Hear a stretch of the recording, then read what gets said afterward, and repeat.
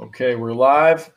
Okay, we're live, guys. What's up? John Sintez here, Cutter Nation podcast number 70. The streak continues. I'm surprised we have made it this far, but I'm pumped.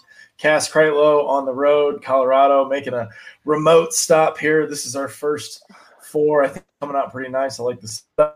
Anyway, Matt Floor and Matt Burgandy. Yep. Right? Okay, yep. From University of San Diego. Nailed it. Anyway, guys, thanks for coming on. I appreciate it. This is really exciting because, first university that we're having from San Diego area, and I feel like we can directly connect to the community here in San Diego, and what better two guys to do it than you. So why don't you guys start off one at a time, introduce yourself with a player history, maybe, and maybe a fun fact or something, and we'll go from there.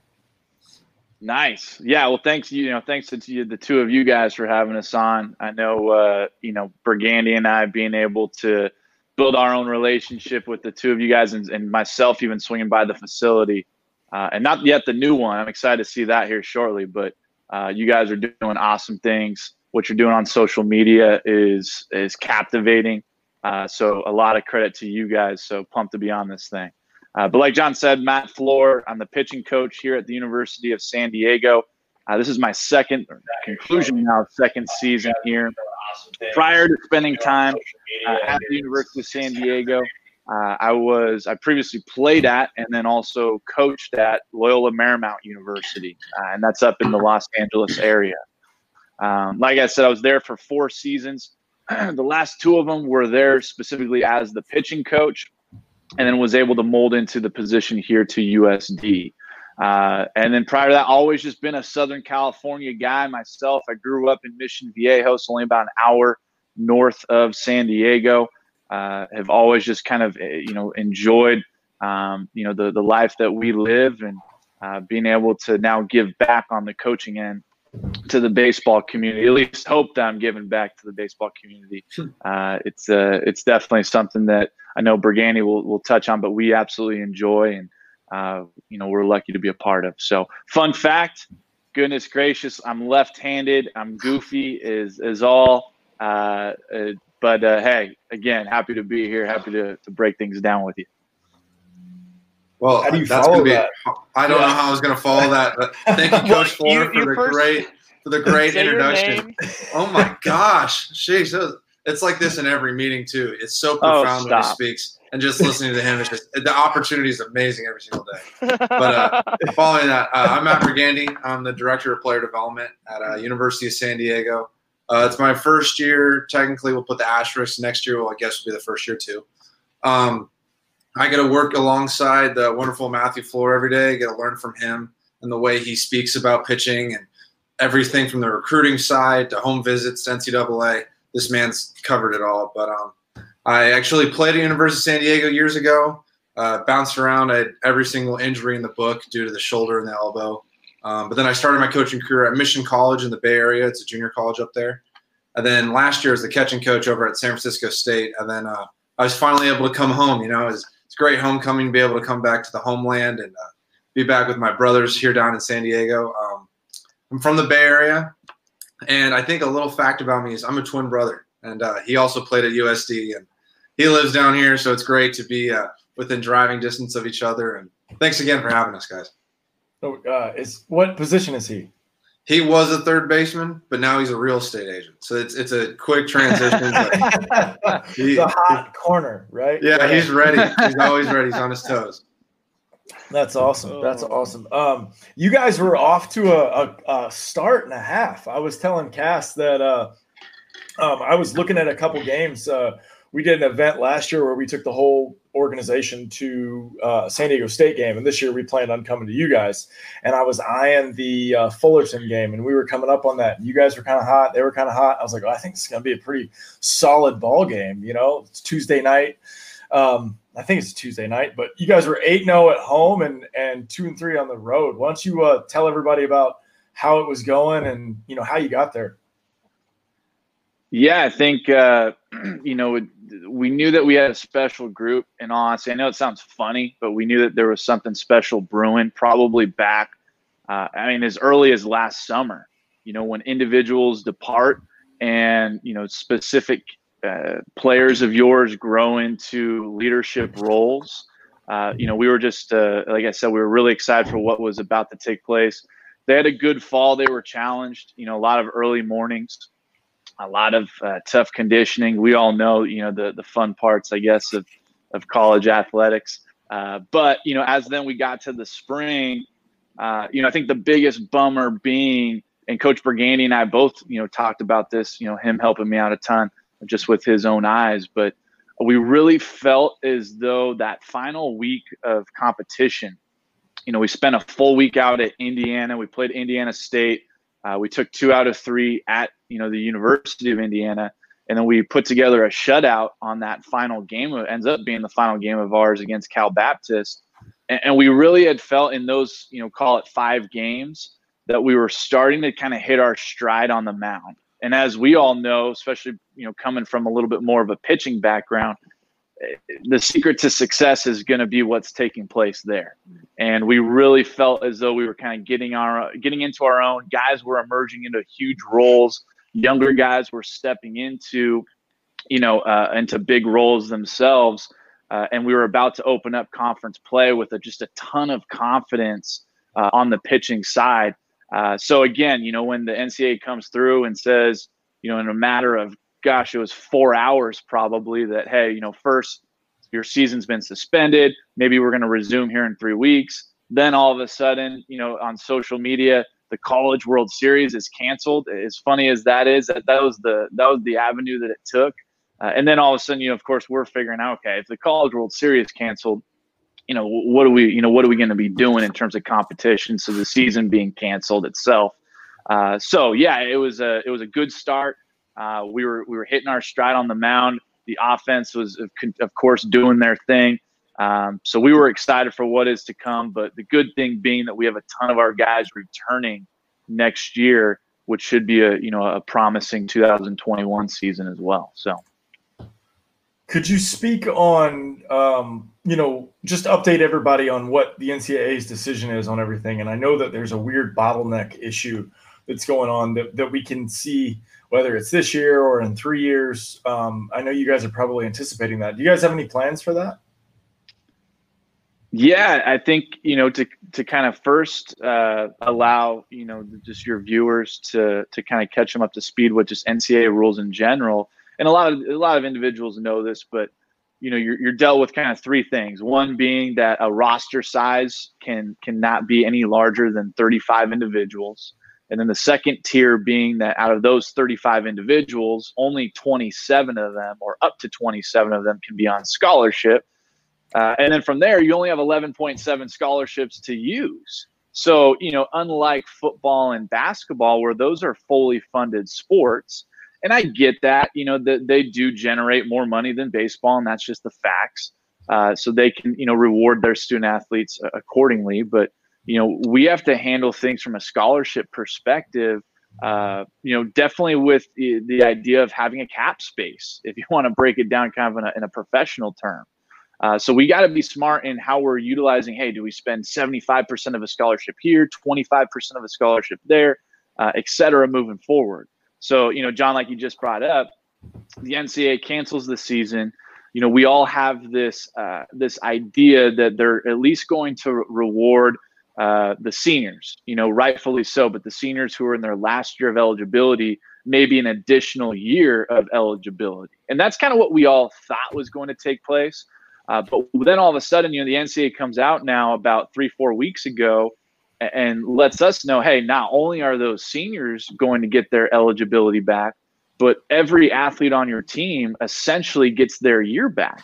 So, next year, meaning that you're going to have, like you had brought up, just kind of a bottleneck of individuals of, hey, a 19, 20-year-old freshman, because, they didn't necessarily, I guess, complete their freshman campaign. And it has now led to them being, reclassified through NCAA standards as a freshman again. And then you bring in student athletes, right? I mean, we're bringing in, 10 different individuals from our recruiting class. So, there's going to be an interesting kind of, I think just an interesting way of being able to manage your team based on the fact that roster size, NCAA is going to allow an expansion of roster size for at least just 1 year to kind of complement this. But I think what you're going to really see, which is exciting for all of us, every level of college baseball, and if I had to imagine, probably the two levels that come to mind being Division I baseball and then junior college baseball being extremely strong over these next few years. And that's just because of, the alternative of players being awarded that extra year. And then maybe, unfortunately, my heart goes out to those 2020 high school seniors of all players, because they're not getting an extra year back. They just lose that year.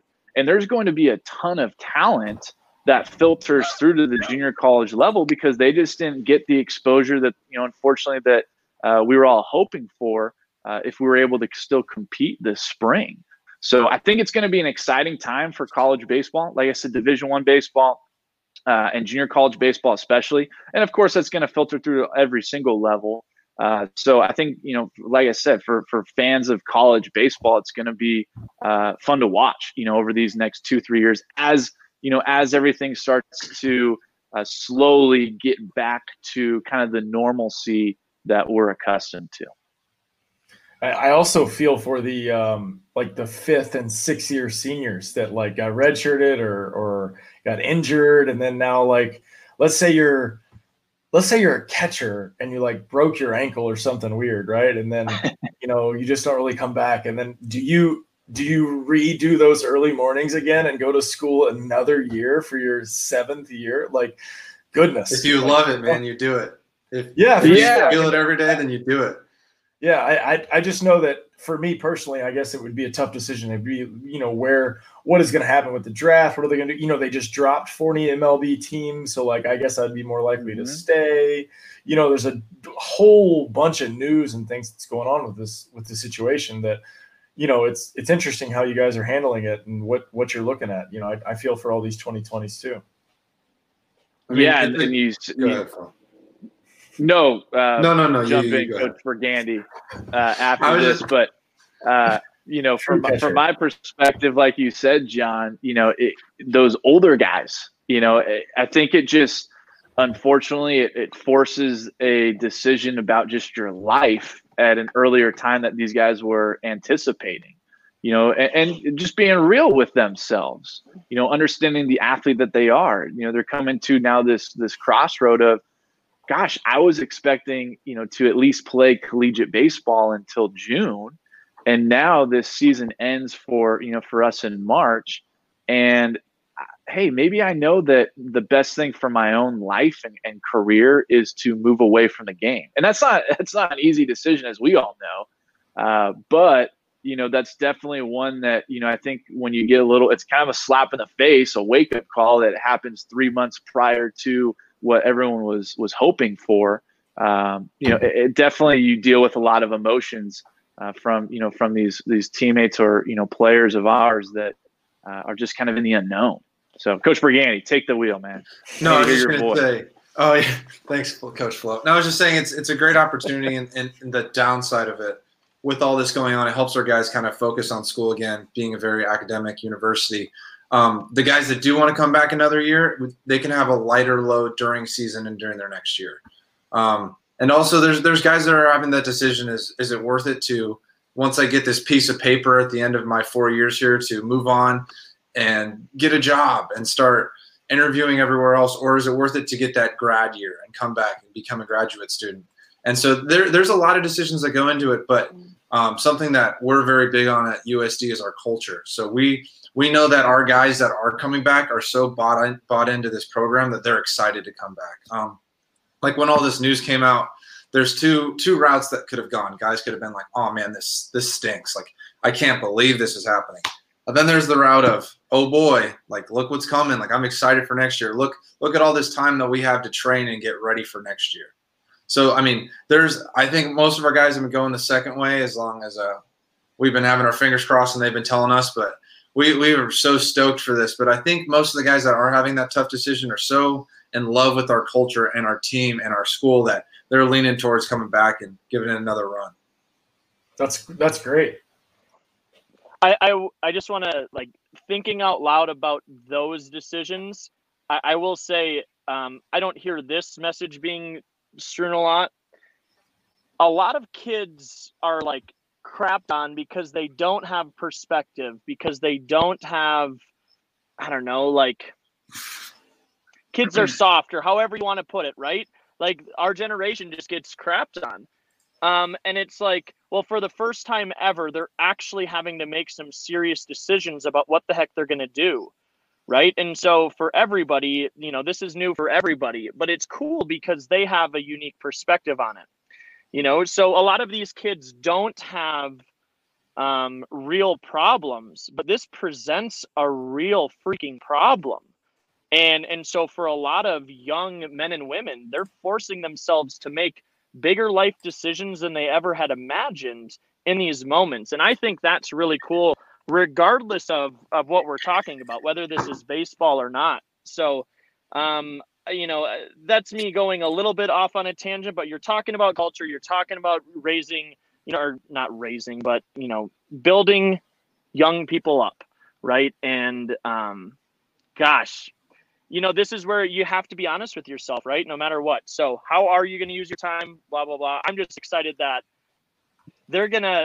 everybody's growing a lot through this, but this kind of takes the target off their back, because this stuff is mentally messed up, right?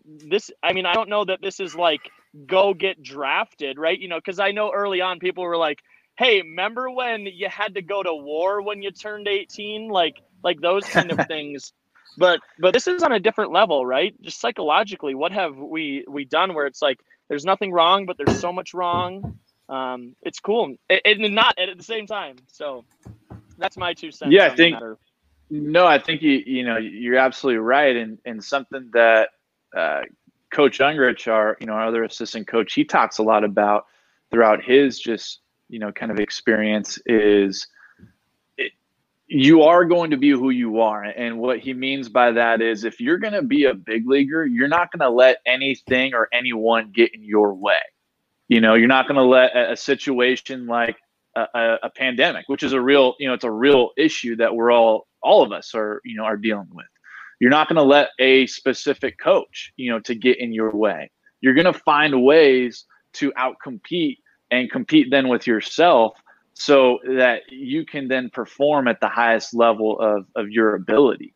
So, you know, as Coach Bergani, you had brought up, Cass, you had just brought up, you know, there is a lot of more so, there's a ton of mentality that's going into, you know, something like this of, hey, I have a decision to make.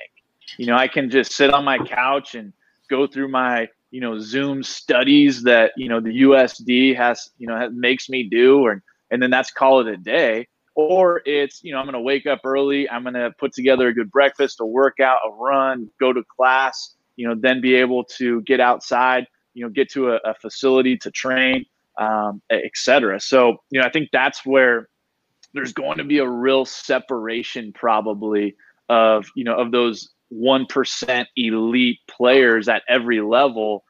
Probably, you know, it's going to be interesting to see, but even at the MLB level, it's going to be interesting to see who comes out and maybe doesn't have a hot start, you know, and again, I don't want to relate it directly to a correlation of maybe what they were or were not doing during this time away from one another, but it's easy to point that finger, you know, because it's just something that, you know, all of us can do in comparison to players that do come out and have a hot start. So again, it's, you know, it's definitely a test for the mentality over anything else for the time being. I think an interesting perspective, though, is that, like, I couldn't disagree with anything that you've said. It's super important that you've taken this time and continued to try to push towards your goals, whatever they may be. And maybe this is me pushing my own agenda, but my life has been, a lot of those things that I've been doing have been taken away, right? So baseball and CrossFit were the two things. I can't experience those things on any level that I used to 8 weeks ago. Right. And so, like, some of the things that allow people to train the way that they want to train are because the other things in their life allow them the stability to do that. You know, I have met players who are very talented, right, and actually do very well in the classroom. But sometimes life is really freaking hard and they can't train well, it kills their training. It has nothing to do with their desire to train or to their desire to be a big leaguer. It's that some of this stuff is deeper than that. So I'm simply just, I know we have a lot of kids watching, and I think we do have to have some sort of, just perspective. Leeway. Yeah, some perspective and leeway. And if you're a kid that's going like, man, I can't get myself to crush it during this time, I'm just saying, like, take a breath, and it's probably like you're not the only person doing that, right? I mean, the whole point, why are you in a college baseball program, right? Like, why do you gravitate towards these things? It's the same reason that I'm in CrossFit, because I don't want to work my butt off that much, but I'll do it when I got my brothers and sisters right next to me, right? Like, I'll do those things. And so this kind of just like, I don't know, it exposes certain kinds of people, right? So if you're more like, hey, I love being a homebody, dude, I have so many people that are like, I don't have to see anybody. I don't have to see anybody forever. What? Right? And that's such a different perspective. So anyway, it's messed up. I don't even know what. I just trying to give all perspectives for the kids. So, I mean, when you break it down at the end of the day, you have two decisions. Or two ways to look at it. You have to do something, or you get to do something.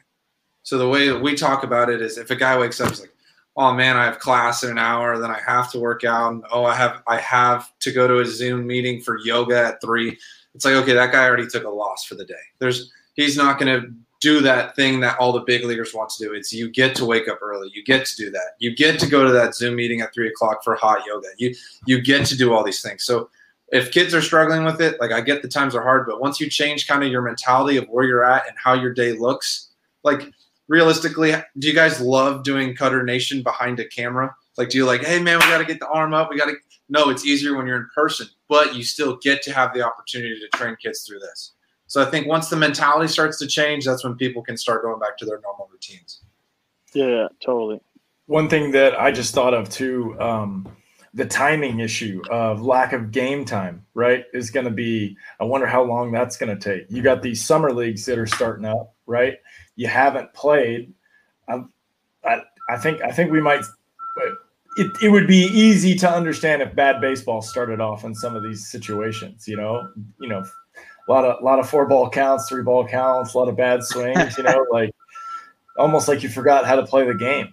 Staying in rhythm, I think, is one of the things that the international community does way better than, the United States in playing the game. But they also play a different style of game as far as how long you're active in it.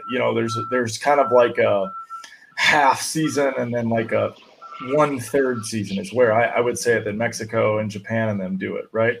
And the States just do this huge thing, right? And so it makes you wonder, like, how things will progress and develop in these programs, because, we don't know on a very, very conservative side, we don't know when groups like this thing will actually be okay, right? Like, some of these situations may change for a very long time. And so,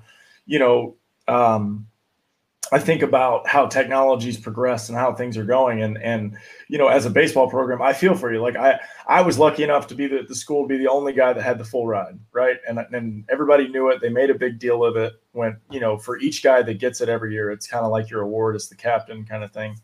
And I was very proud of that, right? And so looking at how this whole situation goes, like, how do you keep these guys from, what is it, April 28th to the next competitive game that means anything? Let's say I hear late July is where I'm hearing some. Did they already cancel the Cape? Mm-hmm. Yeah, exactly. Right. So how do you get these? Yeah, exactly. How do you get these guys to do? Because right now we're talking about training for right.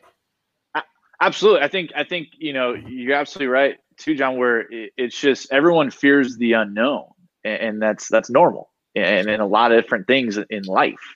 And our players right now are just, are dealing with the unknown of what's the timeline ahead of me, and I don't have a correct answer where guys are, hey, do I need to be ready to go July 1, or do I need to be ready to go, September 1? Or, and we all know as on the pitching side, typically, okay, you have your date, you're going to circle it, and then you can work backwards from there of how you want to prepare to get ready to go out and compete. And that's where, telling our guys is, hey, we also have to be fearful of what if a second wave, and I don't want to play doomsday, but what if a second wave of this pandemic hits and we're unable to get out and compete until January? I mean, what if that is the case? And so all of a sudden, I think my biggest fear is, you bring up the games. Whenever that does resume, it is going to be sloppy, right? I mean, absolutely. If from a shifting gears rather from a development perspective, but from a recruiting perspective, going back out and watching high school players compete, you're going to have to use a different lens because, there's just like you got absolutely like what Cass was saying, you have to have perspective of, what they were able to do and how then us college coaches are going to be able to evaluate them. But my biggest fear is the health, especially us on the mound. We don't know. Again, we have an idea of what our players are doing, but I can't due to NCAA rules, I can't say, hey, this is what you need to do and this is what you have to do. And two, each arm's different, each body's different. So I want them to create their own plan of success. But that's my fear is, let's say summer gets canceled and we'll just make it easy. We're September 1, we're able to jump back out there. As Coach Burgandy and I are monitoring our guys and their throwing patterns, the accelerator is going to have to wait a little bit longer in comparison to maybe normal falls. And that's just because, I hate to say it, and you don't want to treat, everyone the same, cookie cutter it, but there are going to be guys that you're going to be fearful for of, okay, what was their real intent being away for this long and how they went about their business? And then how can we ramp it back up to prepare for an inter squad in October? So that my biggest fear is. FYI, this is the fear of every Division III coach every year, nonstop. I believe it. I believe it. And that's, goodness gracious, that is, what we talk about the most is how are we going to prepare our guys so that they can maintain their health? Because that's always the number one thing that Coach Burgandy and I talk about, day one of when we meet with our pitchers every year is communication, the importance of it, and why that helps and leads towards success with your health. And we're not going to talk X's and O's. We're not going to talk expectations. It's health and the communication behind it. So that's kind of what's going to be interesting moving forward. Yeah, I agree. I mean, I'm a lifetime thrower now. Like, it's just not going to stop ever, right. And so that being said, I think this is a massive opportunity. Like, if you reverse engineer that idea from September 1, like for me at that age, now I'm super excited because now it's April and then it's September 1. I have a lot of time that I could, really keep developing. And so, my biggest advice to everybody is like, just don't turn it off. Right. Because the competitiveness that goes into an outing as opposed to like a bullpen or a long toss session or, playing catch it's just not the same. Right. So I feel like, a lot of pitchers don't understand the concept of building up. Right. And there's different theories to this and that. But for what I've seen, a lot of the players that I've played with, the on-ramping, off-ramping idea of like literally taking time off just doesn't necessarily work with what we see, right? And so if you're in a constant state of growth of what you're doing, as long as you're evaluating where you're at in your season, you can keep progressing, right? It's one of Yeager's stories that he talks about where if your season's over, the way you celebrate is you go long toss, right? It's a way to feed your arm, right? Yeah. And there's stories about this where like I got a story about Beckett where they lose to the Yankees one year and he takes a bucket of the BP balls, goes to home plate, and he's long tossing over the monster because he's mad, right? That was his throwing session. And so, there's that kind of idea gets lost, not understanding like how important it actually is to keep your patterning, to keep your motion, to keep the elasticity of your arm, to keep that going. I don't know if you got another funny story too. Scherzer was playing catch in the middle of the parade, like drinking beers and playing catch. It was awesome. I was like, yes, this is my dude. Like, I'm still bought in on him. Let's go. You did it. And you got a Bud Heavy and a glove. And it was hilarious. But in the same sense, like, I think he understood, like, and he played catch for like 15 minutes and it was hilarious. And he did it with some kid and it wasn't really, it was a story, but it wasn't. But really what I saw with it was I bet you we know that dude's a mad scientist when it comes to, he knows his body and his arm, and he hopped off that double-decker bus and was like, hey, it's been 3 days. I'm going to lose my mind. I got to play catch. Otherwise this neck thing's going to happen again. And we got to get that doctor over here and he's going to crank. I listened to Game 7 the other day and they talked about that guy and I meant to go back and make a note of it, but it's, you know, he's apparently got some neck kink thing, can't raise his arm up. The guy does like a 36-hour treatment and then he's 97 again. I'm like, oh, dude, I was just watching. So if you somebody like mirrored him and Cole right next to, like, front, I don't know, it was an overlay, and I was thinking the same freaking thing because it comes up into his head. So that's where we were talking about how we were just asking somebody this on the show, because Scherzer does this weird thing where he just keeps his hand going forward. So the ball will come out and then he like fakes his hand going. I mean, it's one way to slow down, but you've heard us talk, like, you can rotate out of that. You can disperse that into bigger muscles. And anyway, it literally comes up and hits him in the head. And I was wondering, and then here you go. So some neck thing, but it's funny how we just like assume that, oh, it's Max Scherzer, that must not hurt. But it's like, no, that would hurt me. Probably bothers him. Yeah. I think he's under the school with that. The way he follows through is like, it's a controlled dislocation of the arm. So it just kind of like turns off right after release. Yeah. And so and the point, it's so weird to watch. I'm not shitting on him, because the point is that that's why you throw nonstop, because now you can overcome these things, to your point, you know? So anyway, keep going. No, I think, if you guys don't mind, I think, you know, even for us coaches, and Coach Burgain, I want to hear kind of what your perspective is on this. And I know we've talked about this a little bit, but you know, over time too, us coaches need to evolve. And I say that I need to just continue to educate themselves, you know, at being a teacher essentially. And I'm the first one to admit that in my first year or so of being a pitching coach at this level, you know, there was a little, and it was wrong. I don't know, right or wrong, but my hunch is now, who knows 10 years from now, but, you know, my hunch is now that was probably wrong for me to do a little bit more of kind of the controlling of a throwing program and, you know, recommending, hey, this amount of time off, or, you know, this is what you need to do to succeed.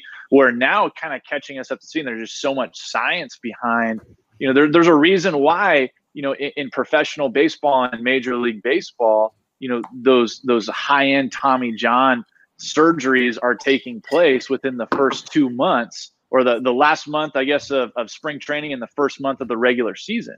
And that's probably based off looking back what they were doing, or maybe they stopped throwing for a brief bit, or, you know, whatever program matches to their specific needs and their specific body. Now, where I will say, and kind of an interesting note, where I do, or I would maybe recommend taking time off, if it's a handful of time off from throwing, is if this guy needs a break. You know, if the mind needs a little bit of you just come off a rough season, right? Or I even reflect on, I remember a fall of mine where I put together a terrible fall. I mean, it was embarrassing. And the best thing I did was I get to winter break, and our coach at the time, you know, a really smart individual, he gives us a recommended throwing plan and, you know, how we can tinker with it. And I just took that thing, and I wasn't trying to be disrespectful, but I flipped it over, turned it over. I said, I'm not even going to throw for these next 14 days. Screw it. You know, I'm over it. And when I was able to come back, what it was is probably wasn't helpful for my arm, but more importantly, it was helpful for my mind. And that's what then helped me, you know, kind of get to a better place once we got to the competitive part of the spring. So, yeah, I think there's just so much, you know, so much science to it, so much, you know, education, so much information to really, you know, determine what you want to do with, you know, with the arm and keeping it active. As of right now, as of April 28, 2020, I'm a big fan of it. 20 years from now, who knows? There's more education saying that, you know what, you need to take 4 weeks off, and then, so you got to. That's where the part of yourself needing to evolve has to take place. But it's kind of where I'm at right now. Coach Brianni, what do you got on it? Well, John, I'm there with you. I'm a year-long thrower, and hence all the scars all over my body. But I think a reason that I learned all that is I was a year-long thrower, but whenever I would stop, there it is. Whenever I would stop and then I would try to pick it up again, that's when I felt the tightest, and that's when I was like, oh, this is bad. But the issue I got into, and I can say I was guilty of it, is I could throw it pretty decent. So when I started feeling like, oh my gosh, I'm getting to the mid-9s again, like I'm getting back up there, and then all of a sudden I'm like, I try to get greedy. Okay, so what can I do today to do extra to get to that 6, to that 7, to that 8? And then little do I know I'm overworking, my arm hurts, and then the next day I hop on the mountain and I'm 72 miles an hour. Because it's like you have to be smart about it. So what's great about this time is, like Coach Flo was saying, September 1, let's talk about that. That doesn't mean that I need to throw 98 miles an hour tomorrow. That just means that I have a great opportunity to continue my long toss, to be smart about all my throwing, and don't do anything stupid. I think it is a great time for plyo work and core work and stretching, even just your wrist, just little things. But I think in 20 years from now, Flo's right. It could just be like, hey, you're going to throw in the fall, and then from Thanksgiving to New Year's, we're not even going to look at a baseball. Like, you never know.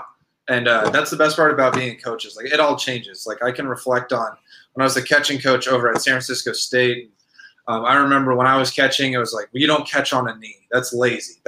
It just shows that you don't care. And then all of a sudden, the major league catchers started doing it. I called a couple of my buddies. I talked to Jerry Weinstein over with the Rockies a couple of times, and he was like, hey, man, this is the new wave. This is how you do it, and you work through it.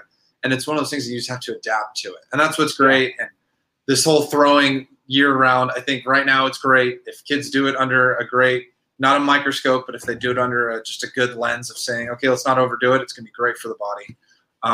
One of my buddies, Wayne Franklin, pitched a long time in the major leagues, and he talks about how he never stopped throwing. And just like you, John, maybe how you're going to be in 30 years from now. Wayne's not that old. I'm not going to date him. Hey, but why not? Wayne can still throw. I saw a 30-year-old throw 100, and it really changed my brain. And I was like, I don't really know what's going on here, but this is crazy. Wayne still throws. I coached him at San Francisco State, and I coached summer ball with him, and we'd go out there and long toss every day. And I would be the one that was tired before him, and he never stopped. It's fun. It's fun to throw far. Like, that's, that whole being good at it, the game of catch. Like, we talked about something before you guys got on. Cass and I were about like our future programming and what's going to happen and stuff. And one of the things that I think is actually missed and like overcomplicated is catch, right? And so thinking about doing some long toss programs when you go out there, and it'd be 3 times a week, right? Where you progress through it, you do some ideas, and then you do a couple shuffle fires or something afterwards, just to open up the arm just a little bit, have some fun. And to make it have some fun. Like, it's so funny when I talk to some of the dads when they were they're worried about the kids, and especially the ones that have played, right? The ones that have played are like a little bit on the fence, and then you go into the like, hey, do you remember when you were playing right field and you just ripped balls to the catcher? Remember that? And they're like, yeah. And I was like, wasn't that a lot of fun? They're like, it was a blast. I'm like, that's the same thing he's doing right now. He's doing the same thing. He's just throwing it at the target. There's a radar gun just right there, so he's getting feedback. That's all it is, man. It's nothing. Everyone wants to be Vladimir Guerrero. I mean, that's. Oh, I was like, I talked to Coach Flo about this last week. Like, we were talking about just like the follow through and his get up and go and the way his arm works, and it's like that dude had a cannon of an arm, and it's fun to watch. And so, like, when you're playing catch, every once in a while, it's great just to say, okay, so I'm going to throw this ball as hard as I can, 4 feet off the ground for 200 feet. And you might not do it, but you'll impress yourself with the backspin, the height, the true spin. Mm-hmm. But it's fun. You gotta have fun with it. Dude, it's so much. When Taylor and I throw, or Vance and I throw, when we're out behind the gym, because we still just got a couple of them throwing, we rip at each other. It is so much. We're 75 feet away or whatever, and just absolutely trying to break each other's face. And like the level of game of catch that goes with that, it's so much fun, but it's not an easy skill to have. Once you start getting out of control, when you're trying to go even faster than you're used to, that's where we start losing the body, and being able to stay within your idea of your motion and learn how to do that, right? The learning of no numbers, just the feeling of I'm going to rip this ball and hit him in the chest. Right. That idea just really gains confidence with a lot of our guys, because that's the feeling of what you're trying to harness, right? We see it with Taylor. When he Cass and I are very, we come at him from different angles, right, on stuff. And one of the things that I'm always telling Taylor is I'm like, dude, when you focus on competing and just like ripping balls at the mitt, you kind of just do it without thinking about it, man. You kind of get to this spot, you put the arm down to here, and then you let it rip. And next thing you know, it's 96. And like, you might miss by 3 inches, but dude, who cares? Like, it's 96, it's over the plate. Like, what's the worst that could happen? Like, competitive early, yeah. You know what I mean? And so we've been working on him to like be able to turn on the aggression and not worry too much about, like going 1-0 and like still being able to come back with a fastball and try to pummel it inside or throw a cutter middle and just see what happens where just that little bit of an idea where you're not trying to be too fancy, right? Still accomplishing 3 pitches to make this guy do anything, right? If you throw a first pitch ball, we know the numbers flip everywhere, but like we give the guy too much credit at the plate. Like, I dare you to sit fastball and I throw a nasty cutter or a slider and 1-0 and you top it and roll over to shortstop. Like, it's just an easy math problem that if you just throw it right where it's supposed to be, like the guy runs down to first base unbelievably upset. How dare you throw a 1-0 slider? Like, it's like, dude, it's really not that big a deal, Yeah, let me get the ball back and I'm going to do it to your buddy again. And we're going to get 2 outs here in a second. Dude. Yeah.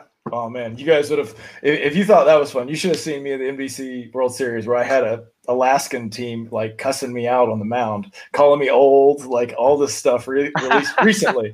It was pretty funny. They were mad. And I was like, why are you mad that I'm bouncing cutters first pitch and all of you are swinging at it because you're selling out? Like, I don't understand. I'm not swinging the bat. Like, 1 through 9, swung – yeah, you swung at the first and second pitch the entire game, and you're mad I went 9 and struck out 11 because you guys don't know what you're doing. Like, nobody took anything, right? I stopped throwing strikes in like the 3rd inning because you guys were literally just I'd float up a changeup, you'd rip it at the dugout and like deep exhale. Oh yeah, I got this. Like, you're a moron. yeah, you're an absolute moron. Like, you don't even know what's about to happen. Jeez, yeah. Same thing to your buddy. Here you go, right there. Swing over it. Go ahead, next guy. Like, it's just so it's so funny that like the mental side of the game, and so that's where we really like to focus. Is like, we ran a live at bat training program this summer, and we just saw the competitiveness idea of the guys. We were actually able to translate it way better into the game because it was the idea. It's one-on-one basketball. You're playing another human. You're not trying to hit a spot. This is not the same thing, right? Nobody's telling you what to do. You can do whatever you want here. If you walk the guy, literally nothing happens. Like, we just redo the 3-2 count just because why not, right? Yeah. And then there's another batter after that. So getting over the fear of failure right there, and like, who cares if you give up a bomb and stuff like that, and just trying to be nasty. We got guys competing at like 84, 86, like just coming hard in with the cutter, front door 2-seam, back foot change, like just throwing nasty stuff with it just because they understand like, oh, these are the areas I don't get hurt at, Yeah, like you said too, John, just it's amazing how the top performers at any level, and it's all relative, but the best players at whatever level you're looking at really find a way to simplify the game. And, Coach Bergani and I were laughing about it. I was able to have one of, my past players come out over the, close to the end of the fall as he was preparing to get right back into his professional side of things. And, he's watching a few bullpens with us. And he's just scratching his head about like, why can't this kid throw a slider? Like, what do we like? Why can't you throw a slider? Like, and it was so simple in his actual. And I was like, hey Corey, talk to the kid. Tell him how you throw your slider. And it's a good slider, so tell him how you throw your slider. And he shows him the grip, and he's like, all right, rip it. Just rip it. And that's all he said. And he's like, he's like, just throw the heck out of it and rip it. But again, it's funny. It was fun for me as a guy that, coached this kid, now 2-3 years ago, and he's having so much success in professional baseball. But just for him to just communicate now with a current player and just say, rip it. I mean, how beautiful is that? And you know, and like you said too, in catch play, finding the fun in being competitive in catch play, and that's, you know, a huge foundation for our program, and you know, wherever this career path takes. I'm a huge fan of how we're attacking, you know, our day-to-day catch, and the reason to it is, let's be real. You know, you might, in a 7-day week, you might only get off the mound 3 times. Okay, especially as you're competing in the season. You know, maybe a little short box, a bullpen, and then you're throwing in your outing, right? But at the end of it, you're still playing catch 6 of those days at least, probably some of them all 7.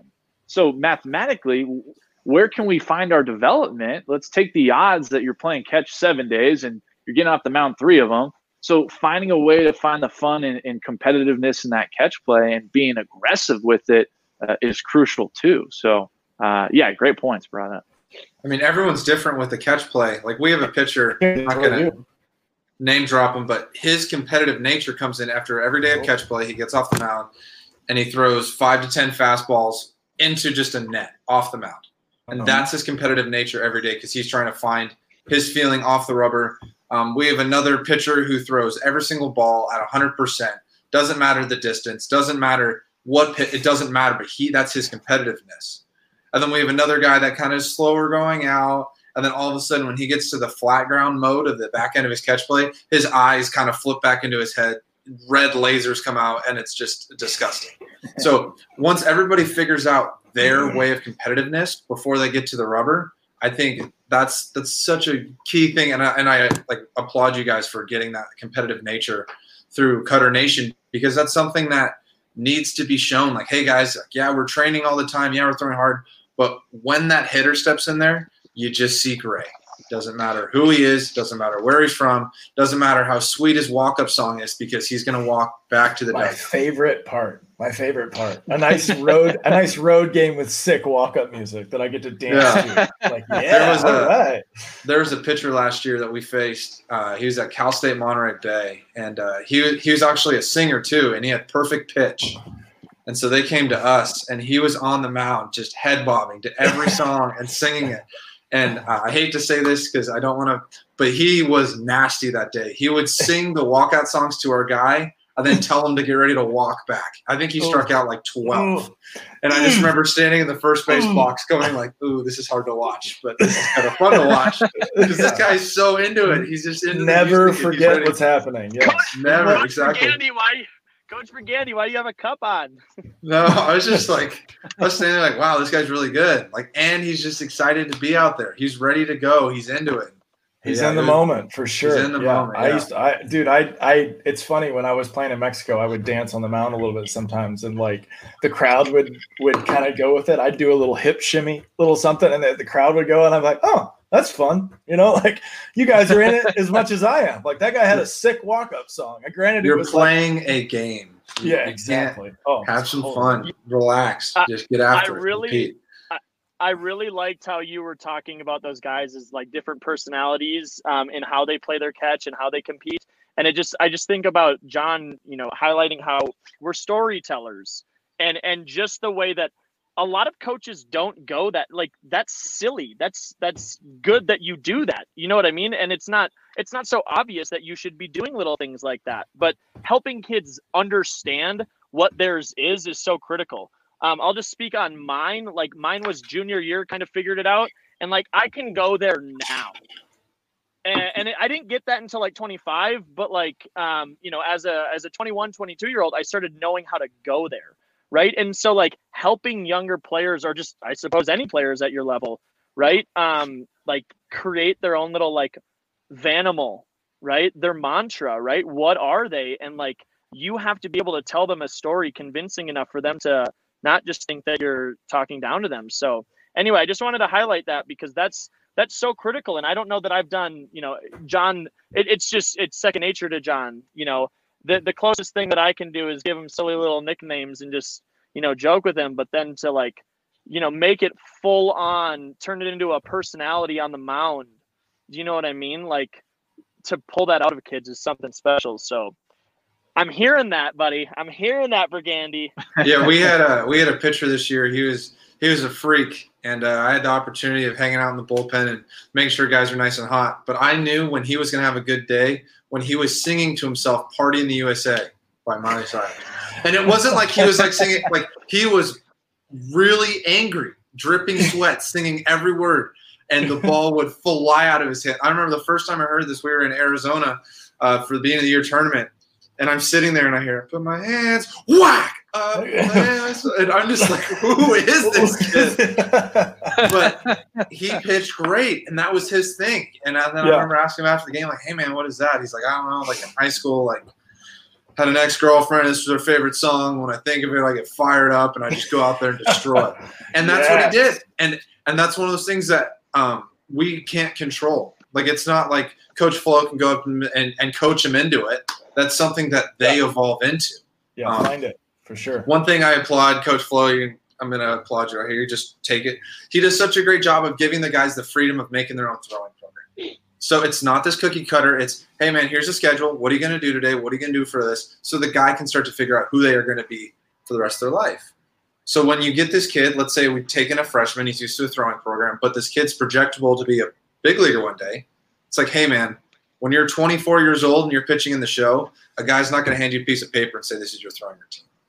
So let's get started on this now. And so it starts the development process. So props to you, Coach Flo, that guys are getting ready for the rest of their life because of him. So these guys come to our program and they're coached into this theory of, hey, man, you're creating all this. You're going to come up with what makes you tick. And once you figure it out, you'll fill it out in a Google Doc. You'll come in and meet with us and kind of say, hey, this is what gets me going. This is what makes me feel good. And this is what I want to do. That's awesome. I love that idea. Like we have generalities with the ideas of our throwing days, so we can educate kids, even as 9, so they can understand their active rest days. We call it 20, 50, 100% days. And it's defined by your output, even guys that go into bullpen or, we talked about game situations or live at bats. Those are more stressful, but really teaching them how to pull back the throttle at what the idea is a 50% day. And then, learn, and most of the time it's not necessarily 50%. It's very hard to throw 43 miles an hour when you throw 75, it's just, that's a difficult thing to do. Right. So the idea of just not maxing out and trying to feel the ball come off your hand and just be good at throwing and work on your follow through and sticking it, I just wanted to throw this out there because I don't know if you guys heard this in another podcast. On our low effort days, so like you've heard this called many different things. All right, everybody has some sort of low, medium, high, some whatever. On our medium day, I had a remote training client and I was jumping back and forth. His max velo like pull down is like an 81, and I was having him do drill work. Hey, you can't go on from knee drill until you hit 62. So at the safest constraint, right? You can't really screw that one up, right? You're on your knees. You can't hurt yourself there. You just can suck at it, or you can be a little bit better at it. Anyway, he got past that. And then after that, then it was target practice with a radar gun. So it'd be like, okay, now in this drill, you have to throw it 68 and then 73 and then 62. And when he had to drop down to that 62, it's infuriating, but it's simple, right? So just a side note, because I know you guys probably have some resources that would allow you to do something like that. Not everybody can, but just simple stuff like that can be so powerful. But you're creating feel, which is amazing, right. Which is something Coach Flo and I, you can't teach feel. But I guess that's the way you're teaching it. I'd love to see how that works out. You use the radar gun and try to help guys go up on their own pace, right? You got to learn. One thing we just brought up recently is like, I didn't understand what the radar gun really meant until I started throwing in front of it every day and understood what my feedback was, right? Because I may feel good one day and go to rip and I'm not where my numbers are. So something's off mechanically. Maybe I'm tired. Maybe I didn't get a good night's rest, right? But it gives me answers quicker to what's going on, right? And but to Burgandy's point though, John, like on your worst days, you're like in balance and in sync better than most people, right? So for the rest of us, like, when we're not like on top of this shit, we don't fall into that. Like, I'll just go like my arm slot will change like 3 inches in a day if I'm not you know what I mean? So it's just like, it's in perspective, Jeez, Cass, you got to check your shoulder out, man. You stop doing those kipping pull-ups and CrossFit. Yes. Hey, give me a break here. Give me a break. He's got to be good at something, Anyway, so competitiveness, that idea, I really love that idea. Do each one of you guys have an instance that you felt like you learned where it was, like where you found it, in the game? Because I've got a couple instances, and you found it. I mean, it's just it's more like when you realize, like, oh, okay, this is what it is. This is the fun part. Isn't right? that kind of the thing, though? Is like, when do you figure out who you are as a pitcher, and then it's like, who are you as a human? And good luck, guys. Well, I know. I think on the baseball side, something that just immediately comes to mind is, kind of a little bit of a background. But in high school, I was primarily an outfielder. And because I was 6'3", 6'4", and left-handed, hey, let's just run that guy up there because he could be projectable on the mound. And, and things were able to progress where I'm able to put myself in a situation in front of teams or colleges to then move to college baseball as a pitcher. So I think the tough part about it for me was that I go to my freshman year in college, and it's the first time in my entire life where I'm only pitching. And I really do believe I lost a sense of athleticism. I was so used to running around the outfield, going to hit, 2-3 in the order, and then can come on the mound in the 6 or 7 just to close it out. And I spent more of my time maybe in catch play working on, I'm trying to gain arm strength or follow through, be aggressive because I'm an outfielder. And then I get on the mound and compete. And so I think there was definitely a difficult year for me where I tell guys this, and this is why I really like to recruit players that, that either play a different position, are their high school shortstop or third baseman, and then also pitch, or, maybe they play basketball. And so they don't spend a full 12 months of a year, just completely devoted towards one sport, because I want the shortstop that pitches rather than the pitcher that plays shortstop. And that's the tough part in explaining, not the difficult part, but, just trying to remind guys when they lose a sense of confidence or, just feel on the mound. Let's get back to, who you truly are, that athletic individual. So going back and relating it to kind of that competitive switch, my sophomore year, after a pretty poor freshman season, it's probably a week before season, and I'm still not, getting it on the mound, and I'm getting really frustrated. Just naturally, all this being competitive, I'm getting frustrated with myself, and so I'm running around the outfield one day. We're in a scrimmage. We needed, some guy was either hurt or sick, I don't remember, but we needed an extra right fielder. And our college, the coach was like, hey, just run out to right field. You're only going to play defense for these last few innings. So I go out and play right. And I make some pretty athletic plays, and realizing that when I'm in the outfield, I'm actually throwing from a little bit lower of a slot than I am, when I'm on the mound, when I'm pitching. And all of a sudden, I give a ton of credit to my pitching coach at the time, who's now the pitching coach at USC. But he comes to me and he's like, hey, why are you more athletic, and why are you throwing harder in the outfield than you do when you compete on the mound? Let's come into the bullpen real quick. Vary your arm. I want you to, whatever you think your, a sideways or a sidearm kind of arm slot is to you, throw from there. And what that allowed me to do was, I didn't know what I was doing. I knew what the feeling was like of, okay, being a little bit more athletic. But that all of a sudden allowed me to lose just that mindset of, okay, this is how you're supposed to pitch. And it regained my confidence again of, okay, here's the ball. I'm on the rubber and I'm throwing from like an athletic slot. I don't care what my body looks like right now. And it helped me switch complete gears to just a competitive self.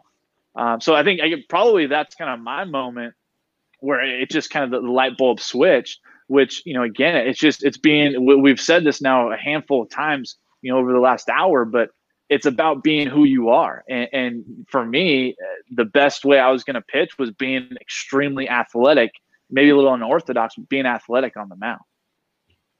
I think the way I found it was I caught my entire life. I only pitched for a year of my life just because it was a fun opportunity I was blessed with. But the first time I got on the mound, it was kind of just after I talked to a bunch of scouts, and I forgot how to hit. I just couldn't hit anymore, but I always had a good arm behind the plate.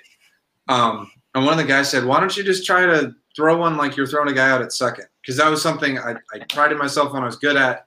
And the first time off my mound is when I hit that special number 90, right? I was like, oh my gosh, so you're saying that I get to throw a guy out every single time from the mound? And then I think that's when it flipped for me. And then I started to develop it. It was that mentality of like, no one is going to touch the ball. And then like to Coach Flo is the athletic ability. If you're a catcher throwing somebody out, there's a lot of moving parts. So in my mind, if I tried to like, obviously I watched pitchers from receiving them all the time, but if I tried to mimic that, it was not explosive. It was slow. It was a long arm. It was not clean. But the second I got in my head, I'm like, okay, let's throw this dude out. And it was just this quick, short arm up, downhill, and it is explosive. So I agree with Flo. I think once I realized kind of the athletic ability that came behind it, I turned into this kind of a toolbox. I had long hair. I just thought nothing stunk, and I just could throw really hard, and it worked, you know. And you kind of like you is who you is. So I knew I could throw hard. I knew I could throw strikes, and I knew guys out. And then I just kind of carried it until I tore everything else in my elbow. So, yeah. Well, and that last part is we've all done it. I mean, I don't know if Flo, if you've hurt yourself, but for me, it's like that last part. And this, I mean this to myself. You can speak for yourself, but it's like I just didn't have enough discipline and enough self-respect to say, hey, maybe don't throw through this pain right now, and you could probably figure it out over the long haul. Because I was just like this game. Yeah, I've never been taken out of a game in my life. When I tore my labrum in high school, I finished the inning before I came out. When I did the thing in my neck, I was rehabbing surgery, but when I did this thing in my elbow, I was pitching in front of a lot of important people, and they had to tell me I was done. They had to take the ball out of my hand. I was like, no, I'm fine. I'm good. My arm was like backwards this way, but I was like, I'm fine. Like I'm doing this. Like, but yeah, I mean, I think that's when the mantra takes over though. Like, cause you're like, no, like I'm good at this. Don't take me out of my element. I'm here. So, but yeah, the discipline, I tell Flo all the time. Cause I'm always like, hey, arm care, like what can we do? How can we make sure? And we're both very good at it. But I always joke like, guys, don't get this. You don't need this in your life. Your life will be better without the 9 months of doing this every day. Like you're going to be okay. It just brings up weird emotions where I like literally heard the concept of like, you probably want to get Tommy John. Like that flew around for a while. Oh, I hated that. And I was People like, still say that. Like what? I've heard young kids say, yeah, I think I want to get Tommy John to throw harder. And it's like, or you can just do arm care every day. So you don't need to get it. Exactly. Or you could just jump and skip the whole thing together and throw harder without it. Yeah, don't break your elbow throwing either, guys. Yeah, I when I broke my elbow in the game, it was very 10 feet to the right. It was a whole thing, you know. Goodness. So I keep on hearing, I got to say this out loud because I keep on thinking it. So Doug Latta, I'm pretty sure he said like 80, it might have been 90%. So somewhere in that 80% and 90%, it's like, that's about all I can do. That last 10 to 20%, like that's on them. And that's that part of like, who are you and putting it into perspective and also understanding how that's going to play on the mound. You know, for me, you know, it's not necessarily being flawless. It's like understanding what those are and using those to your advantage, right? So if I can pitch pissed off, I can, but I'm going to throw 137 pitches.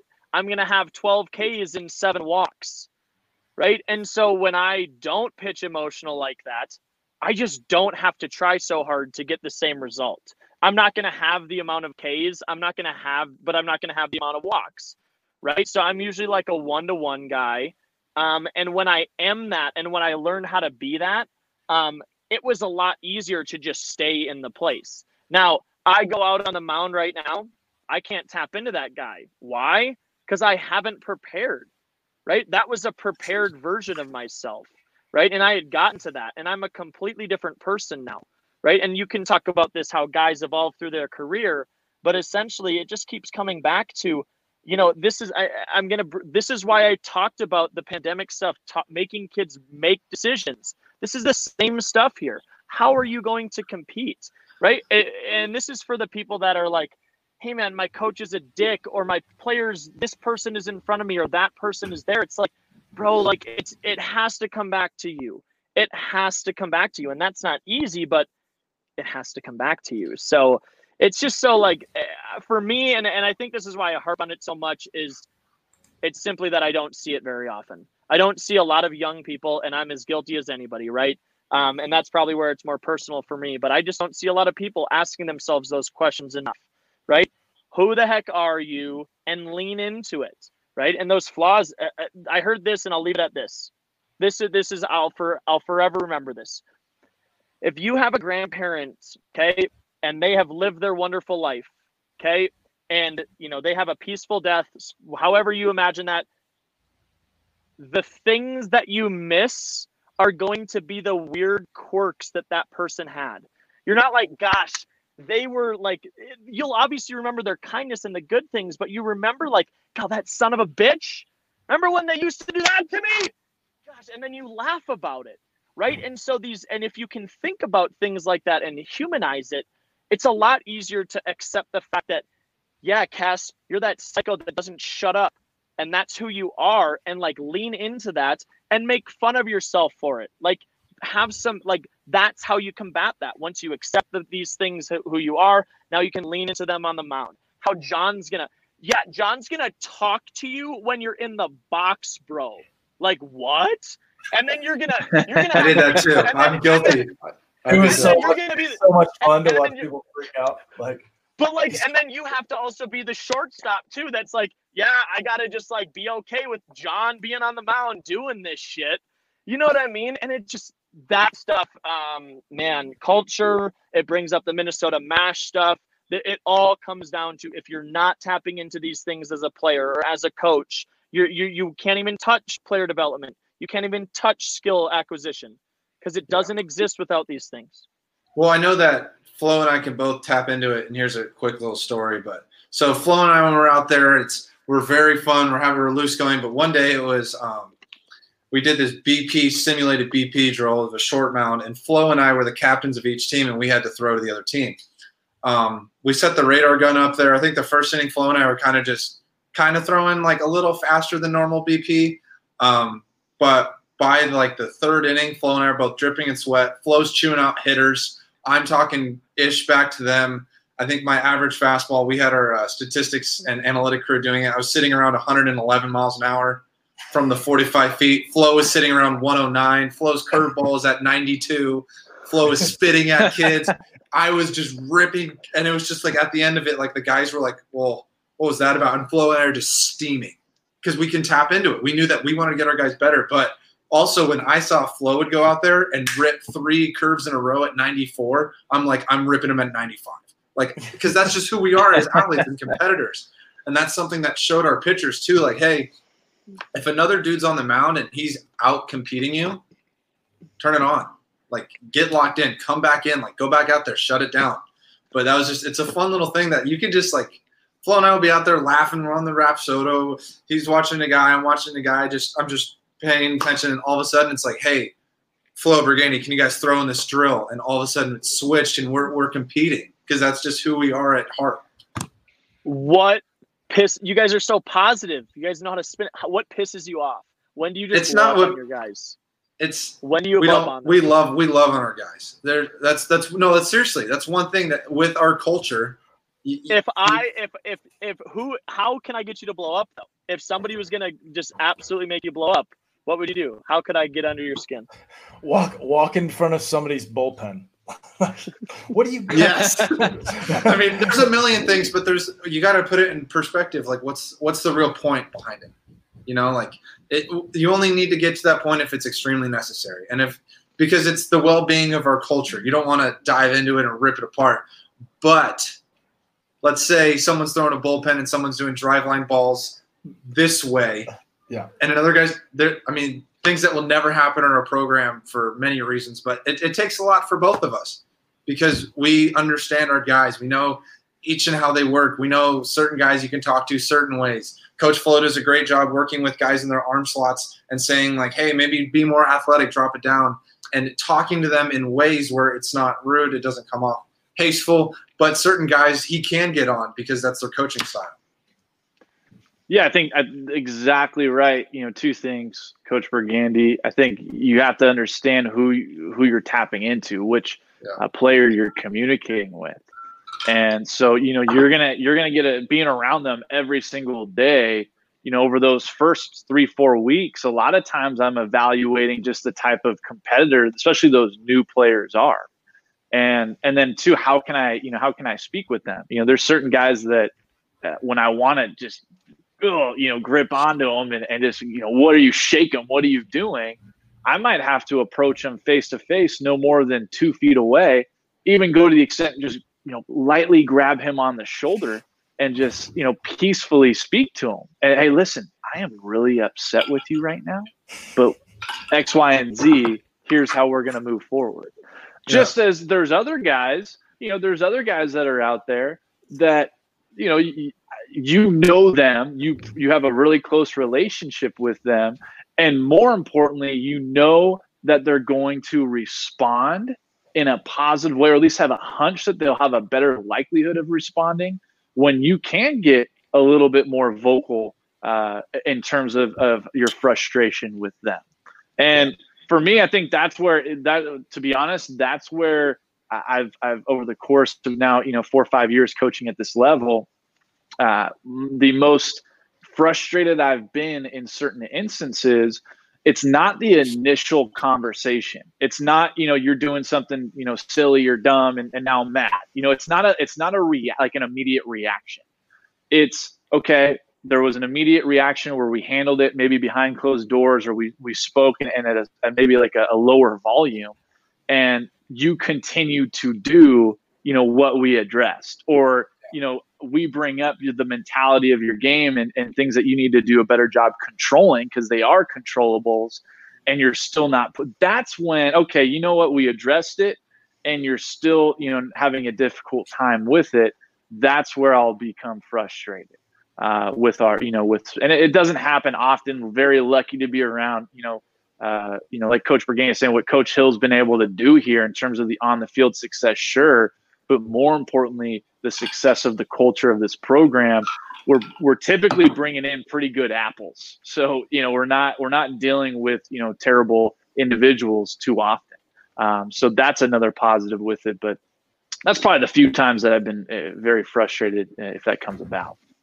Well, I think it's tough and the reason I ask is because if you're, you want to win at the level that you want to win at, you have to have guys with character at unprecedented level, and you're already talking about that. But then, right, so you're getting kids who are already the cream of the crop, and then it's that next step, right? And so I think it's interesting because I think what now we're just getting into like, oh, this is a little bit about where you lie on the leadership scale, and like, are you how transformational versus transactional are you? And I think when I think about I'm getting that. I guess I was a little bit more leading into something than I thought I was, but it's just that a lot of the people that led me just would bark, and so I'm always looking for there must be an appropriate time to freak the heck out.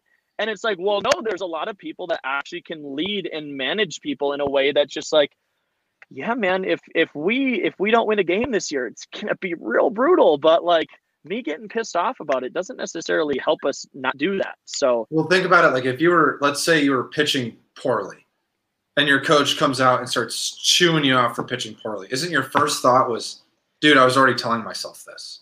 Yeah. It just depends because so I had a catcher, both my catchers would just lay into me like, bro, what's up? And I was good at doing that. So if this is the thing is you guys are creating an authentic relationship with your kids. And so that's the one thing with John is that's not in his DNA to sit and bark at kids. It doesn't sound like it's in your DNA either. And I think it might be a little bit more in my DNA, but I think the point is to be honest with that. And that's what I think is important is and I tell people this all the time. I'm going to be the first one to admit, hey, I'm out of line right now. Give me a break right now. And I think that's really helpful for me anyway. So anyway, I wasn't going anywhere specifically, but I think I appreciate that, by the way, that it's habits, right? Matt, Flo, you're talking about like, absolutely. I'm trying to create good habits, right? And so you're going to make some mistakes along the way, and you're probably you might screw up a habit 2-3 times, but like at some point I have to talk to you like a grown person, and these things don't work in real life. You just lose your job, right? You just lose friendships. You lose like, 100%. And that's where even letting players know, prior to getting to campus during the recruiting process of, they need to know who you are and what your expectations are going to be. And I tell them, hey, listen, guys, I'm not, maybe it's because we're all part of this younger generation of coaches and we're not too far removed. And in reality, we're part of this generation that Cass, you had brought up, kind of has created maybe a little bit of a negative stereotype over the last decade or so. But the biggest thing being is, hey, listen, how I'm going to communicate with you is ask any one of our players. Are there going to be those few instances during the fall, the spring, the season where I'm going to, get loud and get vocal because I am frustrated? Absolutely. And just like Coach Burgandy has seen when I've done those in certain instances, sometimes I've pulled a player aside and said, you know what, like I could have handled that maybe a little bit differently, but I just want to let you know I'm doing this because I care for you. And it just got to the point that I needed to vent almost. I needed to it almost, the reason why I'm apologizing, it was almost more for me than it was for you. So that's why I'm apologizing. But the biggest thing being is, like I said, that might happen 2 or 3 times a year, not often. But the biggest thing being is I tell our guys, expect just real conversations. And Coach Burgandy knows when we meet with our pitchers, for instance, every 2 weeks in our one-on-one or 2-on-1 meetings, when it's the 3 of us in there behind closed doors in the office, there's times where I'm okay with having a little bit of maybe what's perceived as uncomfortable conversations. And it's not a vocal war. It's just, hey, player so-and-so, here's where you're at. Here's what you need to do to improve. As of right now, you're the odd man looking into the bulk of innings. And you'll sit there and, I didn't say it. I said it just in the tone that I just presented it to you guys, where they sit there and maybe it's a little bit more approachable, or maybe that allows them to ask more questions. But they know, hey, listen, I'm not going to maybe be the screamer and the yeller, but anticipate real conversations. And I'm doing that, or we're doing that, to hopefully better your career so we can move you on to professional baseball. Yeah. I mean, it's the little things too. Like we always talk about the way we do anything is the way we do everything. And the way I've coached, the way I've brought up, I'm very kind of hard-nosed. Do things right. You do it right every time. So I remember, I think it was the 3rd day in the office, Flo and I made a piece of paper. We printed it out, and we took pictures of the locker room. We said, this is how your locker will look. This is how your locker will not look, with a list of rules. And we were both very stern about that the entire year. There were times Flo and I were having a ping pong game, and a player would walk in, and I would look at him and I would say, you better clean your locker right now. Like, this is disgraceful. And it wasn't an attack on him. And it was just an adult conversation like, hey, man, you need to clean your stuff up. You got to figure it out a little bit. And those are conversations that are had because of the culture that we've developed, this adult conversation, guys talking to each other. It's not like we walked into the locker, ripped everything off the ground, threw it on the ground, wrote a little note and said, pick it up. It was, hey, you clean it up right now. Then you can go out to the field. Take care of your stuff. So, but it's like everything I'll say until I die. Everything goes back to culture. It's how you do anything is how you're going to do everything. Wow, that's amazing. I mean, it's I want to play for you guys right now. I want to go. Go ahead, come on back, man. You throwing 112 miles an hour and no, I was just striking out dudes. We were at like 30 feet, and it was just like our catchers were like touching it like this. Curveballs are just sure. No, but it's just that's what we like to do over there. Well, and I think there's something else that goes to it. Like you showed, I think showing the like animal side of your competitiveness to your players is just a different thing, right? Especially when they know that you have it. Like, oh dang, like Coach Flory used to be a dude. Like he used to came out and just rip. Hey, he threw a no-hitter in the WCC. Coach Flory is a dude. Yeah, exactly. Right. But you hear it, right? But then when you see it, it's a whole different thing. When you watch video or someone does it in front of you, it's like, it's a different level of respect that goes through it. So, it's hats off to you guys. You're doing a great job with the culture. I'm preaching. I'm in line with everything that you're saying. It sounds like a blast over there. It's a good time. The amount of ping pong games that are won and lost, and I mean, it's a great time over in our. Very lucky to have the facility over there, and it's just. I mean, every day Coach Flo has an office that looks out onto the field, and the war room with myself, Willie Gaines, and Ray Mack. We have the same view, and it's like every day we're like, wow, like this is what we get to do every day. So why don't we treat it like with the most level 10 energy that we can every day? When a guy walks in and a guy walks right by our offices, I mean, you guys would crack up. We are like verbally harassing him with hellos. How was your day? How did you sleep? How was the workout? Because we want them to feel like they're part of our family. Like, it's funny, the first week we'll always talk about the freshmen will walk by with their head down and kind of horse blinders really fast because they do not know what's going on. Yeah. And then the senior walks in and they're stopping in every door. They're saying hi to everybody. But I mean, yeah, culture, it's huge for us. That's how we thrive. Yeah. I just want to say this because I haven't given a shout out here, and Coach Flo is just getting all of it. But just a testament to, like, this isn't bullshit. This isn't bull crap. First thing I did when I moved to San Diego was emailed almost every coach in the area, and I was just saying, hey, I want to pick your brain. I want to know what you're doing, and he flipped it around and is like, I want to know what you're doing, and he didn't have to say that, and nobody else did either.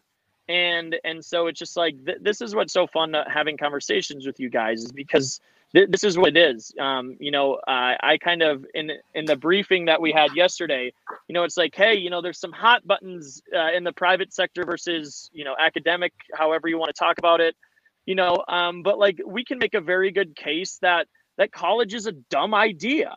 But at the same time, if you get a program that does it right, it could be the smartest idea ever, right? And so it's great that, maybe not everybody is having conversations with pitching coaches and college coaches, but hopefully everybody is. And hopefully we start to do this more. I think it was, John, it was oh my gosh, guy. Anyway, one of our guests also brought up the fact that this is also harder for hitting coaches to do, apparently. And I would totally agree with that. And so I'm glad that we can come at it from a side where we are having a conversation, but for the record, okay, the people that are watching, like this, we need more of this, right? So if you're a coach, like, why are you not having these conversations? When I was in Minnesota, it was always, it's all so competitive. And it's like, man, you can try as hard as you want to be Cutter Nation. You guys aren't going to be Cutter Nation. Just like we can try as hard as we can to run a program like you guys, and we won't. So it's just like this whole idea that this information is so valuable that we need to compete against each other for it. I think people just miss the point. So anyway, there's going to be things like Moneyball, and there's always going to be, the people that really they're working hard and also running into a little bit of luck. But at the end of the day, this is what's going to push everything forward. And we all know it, but we got to start doing it more. So anyway, thanks guys, because this is unbelievably valuable for everybody. Yeah, I think this has done a really good job of just showing your side of the program with a great conversation. I mean, like I said, I've already committed to the University of San Diego. I will be in the 2021 season. Maybe come out of the who knows, 4.0. You guys, yeah, we'd love to get you in there. I'd love that. I'm graduated 4.0. I'm not sure if there's one more year of eligibility. I'm not sure. Maybe you can get GA. You can get your master's. Yeah, there you go. Exactly. Anyway, so I don't want to eat up too much more of your guys' time. We've been killing it. We got like an hour and 20 minutes right now, but this has been really, really good. Do you have anything else that you'd like to just say, or anything you want to touch on before you guys go? Yeah, I think, the only thing to add, and it's not a lot, but it's exactly what kind of Cass, had just brought up, and, sending this thing off where, again, with hopefully kind of this movement of younger coaches, and I was talking about it. I was on a podcast yesterday talking about this as well, but which podcast? Being able, a gentleman by the name of Josh Rudd, who runs, kind of a college recruiting service, we'll call it, out in Florida, and was able to build a relationship with him, networking about players in the past. But, something that was really neat was talking about just, and the four of us are absolutely, this is the fun part about this conversation. The four of us are part of this core group of younger coaches that are hopefully leaving a print on, the younger generation that's going to continue to follow. And point being is, it's all about education. It's all about learning. And if you're a coach, in my opinion, I don't really like to even say that it's a coaching role. It's a teaching role. And what are the best teachers? What are the best educators, top to bottom, whatever I guess goal of yours or, job that you might have, those best educators are typically the best learners, right? I mean, those guys or women are out there, trying to advance their knowledge for, in our case, the game or whatever subject they're trying to study, so that they can then in return, give it back to the community itself. So anyways, long-winded, but, like I said, always fun to speak with you guys, and we're looking forward to coming back out to the new facility. It's going to be so great to see. And goodness gracious, I feel like whenever we're able to get around one another, these conversations do end up taking an hour or two, which is a good thing. And that's just because we're word vomiting, everything that, that we feel so passionate about, which is all educational at the end of the day. So again, just want to thank you guys. It's been a blast. Yeah, guys. I mean, it was an absolute pleasure. I mean, Flo and I were joking about, we were excited for this. Like, Cass, when you came into the field one day, we still have a picture you drew up on Flo's board of a guy striding down the mountain. It's still up there. That's cool. It's just because we loved it. We love every opportunity we have with you guys. I saw the Instagram picture of the outdoor thing being built. That looks phenomenal. Hope you guys didn't get hurt in the process. No, we got it finished. We got new lighting That's awesome. So we'll have even we got better camera angles because we got some new equipment to help us with that. So it's pretty exciting. We're pumped. We've done some spring cleaning. We're just people are chomping at the bit to get in. We're chomping at the bit ready to get it going. And because I think that a lot of our clients and the people who follow us understand this is a process. It takes a long time. And we've been trying to put the message out, give yourself 6 weeks to really go through. You're probably going to go through some weird tendonitis stuff. It's probably going to happen. You probably haven't been on your routine like you're supposed to. You're probably not used to ripping like you want to. So be smart about it. Go through it like you're supposed to, and don't go play a tournament next weekend. What are you doing? Gosh, you have. It's crazy that you have to say stuff like that. You know what I mean? Because we were talking to a guy the other day and he said it. So anyway, appreciate it, guys. Thank you. We will definitely do this again. This is amazing. You guys check them out, USD. I'm sure go over to the email section of the coach's contact, and I'm sure you can get a hold of anybody through there. Thank you again, guys. It was an absolute Thanks, guys. All right, and we are toasted.